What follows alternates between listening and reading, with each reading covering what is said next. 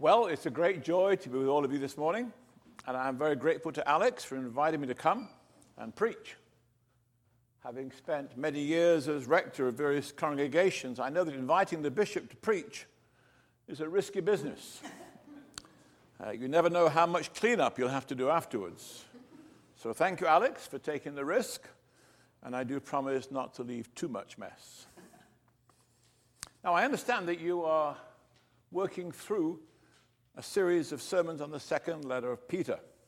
Now, that is one of my favorite portions of Scripture, and I'm honored to preach on this final section. As you've already learned, Peter's two letters were written to a messianic community about which he cared passionately.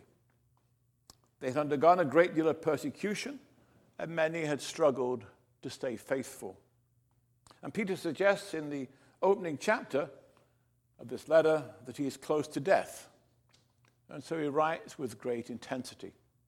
This could very well be considered his last word in testament to those that he loved and also indeed to us. Our reading begins with the word therefore. And as students of the Scriptures, you know that it always prompts us to ask the question, what is it there for? What is the context of this passage? And as you've already learned, Peter writes with a passionate concern about end times. He writes to warn them about the coming day of the Lord and the need for them to get ready and be prepared. But then, as now, there were many scoffers. People who thought that all of this talk about the second coming of the Lord was utter foolishness. Where is the promise of his coming? They asked. All things are continuing as they were from the beginning of creation. Nothing has changed. Nothing is going to be changed. What about you? What do you think about the second coming? I mean, do you even think about it? A few years ago, Angela and I were visiting Lagos, the largest city in Nigeria. By the way, I think you may have heard my rather curious process in consecration. I was actually made initially a bishop of the Church of Nigeria, a missionary bishop. So that means I did spend lots of time going backwards and forwards. And I frankly had to learn a great deal. I think like many of us, I'm fairly ignorant when it comes to other major parts of the world. And indeed discovered that Lagos, the largest city in Nigeria, has got more than 15 million people. And I was there for the annual Missionary Bishops' Conference of the Church of Nigeria. And it was held at the Archbishop Vining Memorial Church Cathedral in West Lagos, an amazing place. I can still remember our first visit to the church a couple of years earlier. Angela and I had been invited to a midweek prayer meeting. Well, we thought it'd be a typical kind of prayer gathering, a handful of faithful people praying quietly. Were we wrong? When we arrived, we found the church full of people praying very noisily. Approximately 800 men and women were present, and they were praying up a storm. In fact, they were also very organized. They had sets of papers for those who had prayer requests, and then another set of color-coded papers for prayer answers. And then they were collated and then reported out to the gathering. Not a bad idea. The church campus is in the middle of a congested commercial district, and they have had to build up rather than out to accommodate all of their ministry needs, including a 4-story air-conditioned conference center. And the Bishop of Lagos West told me they were now looking into purchasing a neighboring hospital. This is a parish church, because so many medical needs were going unmet in their community. Now that's a pretty significant mission. And then on a huge banner, I saw their vision statement. To be the leading church in the diocese and diocese in the Church of Nigeria in preparing this nation for the second coming of Jesus Christ. Now that is a vision. They really believe that Jesus is coming back to this earth in power and majesty, and they wanted to get everybody ready. It was not an abstract theory or philosophical concept for them, but a practical, motivating reality. They know he's coming back. They know that the day of the Lord will come and it will be a day of accountability, and they want to be ready so that they can present to him the most glorious church they can possibly be. Well, I was profoundly challenged by their vision, their faith, and their commitment to the gospel, and I still am. I mean, just imagine how as your vision statement for Christ Church Fox Chapel, we are here to prepare the people of Pittsburgh and beyond for the second coming of Christ. Well, if not, why not? Now, I'm more than ready to admit that one of the big problems with any mention of the second coming is all of the false teachers who have come and gone with their alarming claims about dates and places, and yet still the Lord has not fit their schedule. One of the more famous ones was a man called William Miller, a Baptist preacher from upstate New York. After 14 years of intense Bible study, he became convinced that Christ would return in 1843.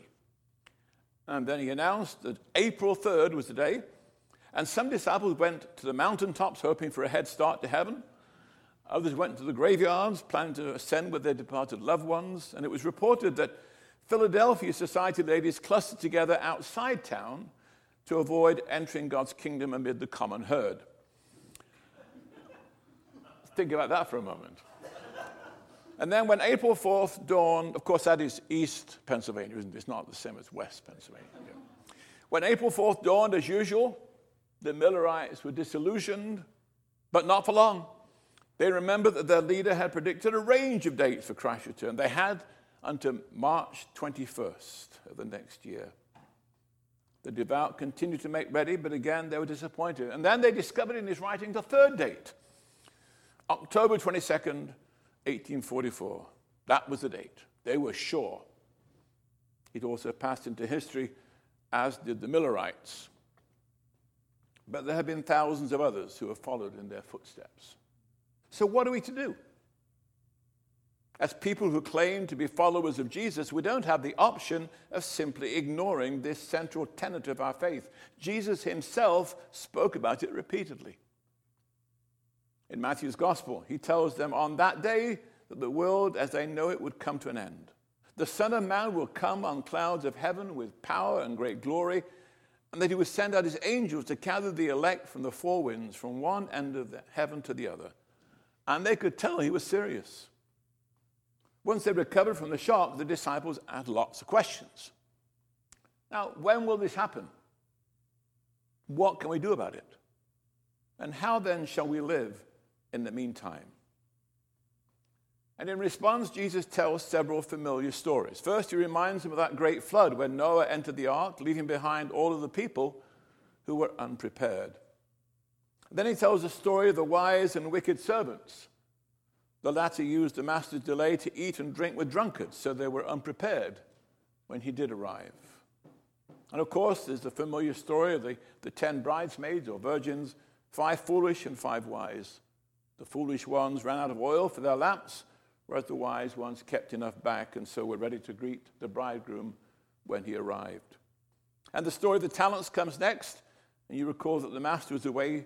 While he was away, 2 of the servants took his money and made it grow, whereas the others buried his talent, and then on his master's return, lost everything. And of course, last is that terrifying story of the final judgment, when there will be an eternal separation. Some will inherit the kingdom, while others will be consigned to the fires of hell. All of these stories underscore 3 vital points about which Jesus is absolutely clear. 1, he is coming back. Make no mistake about it. 2, we cannot possibly know when. And 3, we need to be ready at all times. Let me give you those 3 again because they're vital. First, he is coming back. Second, we cannot possibly know when. So third, we need to be ready at all times. Do I hear an amen? By the way, just in case you didn't realize, I think Alex has not taught you well, amen does not mean, oh dear, he's almost finished, because I have not. It means, yes, I agree. That's what amen means. Amen? Amen. It's a shout, not a cough. Okay, so how then shall we live? How do we get ready? Well, listen again to Jesus, because all of his stories make the same point. While we wait with eager expectancy for the Lord's return, we are to live faithful lives. Somebody gave me a wonderful bumper sticker which said, Jesus is coming. look busy. That's one way to say it. Let me offer another.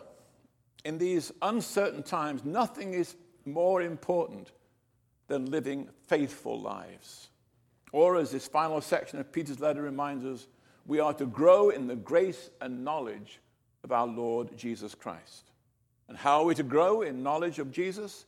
Well, of course, the Bible itself is one of the key instruments for this growth.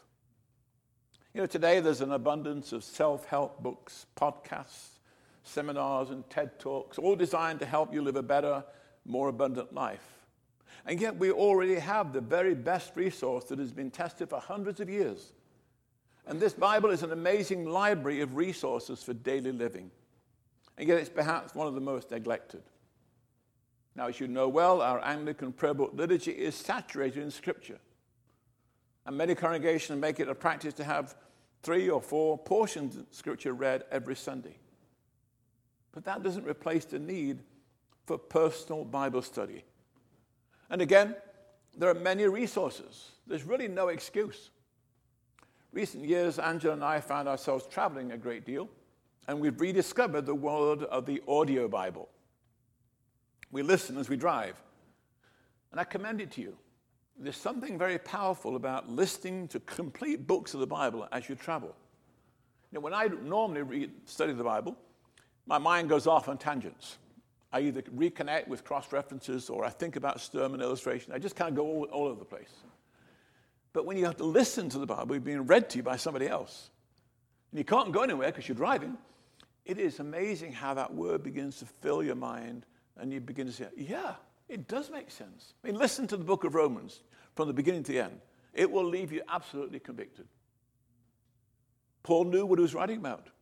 He knew our situation and writes with great confidence. So we are to live faithful lives. We need to read our Bibles. We also need to be regular in prayer and worship. Worship is not really for us. It's for Almighty God. And God has commanded we gather regularly. He knows we need corporate worship. We should also use the gifts that God has given to us. We should visit the sick and take care of the widows and orphans. We should show hospitality and reach out to those who are alone. We should love our neighbors. We should do those things that will count for eternity. And that leads to our next insight. We're also to live fearless lives. Jesus warned, "You will be brought before kings and governors, all on account of my name. And this will result in your being witnesses to them. But make up your mind not to worry beforehand how you will defend yourselves. For I will give you the words and wisdom that none of your adversaries will be able to resist or contradict. And all men will hate you because of me. But not a hair of your head will perish. By standing firm, you will gain life." You know, after the death and resurrection of Jesus, there was a time of terrible persecution. Jerusalem was destroyed in the year 70 AD, and more than 1 million people died in the siege. The marks of that brutal devastation can still be seen on the huge temple stones. I've been there many times, and it's always humbling to kind of look at those massive blocks that were the foundation of the temple and to see the burn marks, to realize now it looks beautiful, looks on postcards and stuff, but the actual devastation was terrifying. And yet, in the middle of the terror, many of the new Christians were eloquent witnesses for the gospel, and people were converted through their fearlessness. It's happening again today. There are many places in the world where to stand for Christ is to risk death. And yet it's in those places that God is growing his church at a remarkable rate.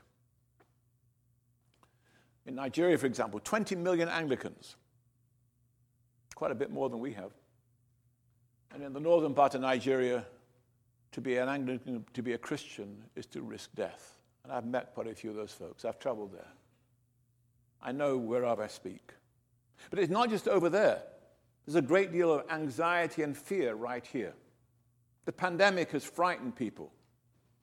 The naive and somewhat arrogant assumption that we are in charge and we can manage the world has been proven to be false. Follow the science, they say. Doesn't have all the answers. And now people are asking important questions. And we do have answers. And because of that, we're all being given opportunities to share the gospel of God's amazing grace. And we can do so confidently and without fear. Because we know that nothing can separate us from the love of God. Neither death, nor life, neither angels, nor demons, neither the present, nor the future, nor any powers, neither height, nor depth, nor anything in all creation will be able to separate us from the love of God that is in Christ Jesus our Lord. Amen? Amen. It's true. So how are we to live in these uncertain times? Faithful lives. What's the second one? Fearless lives.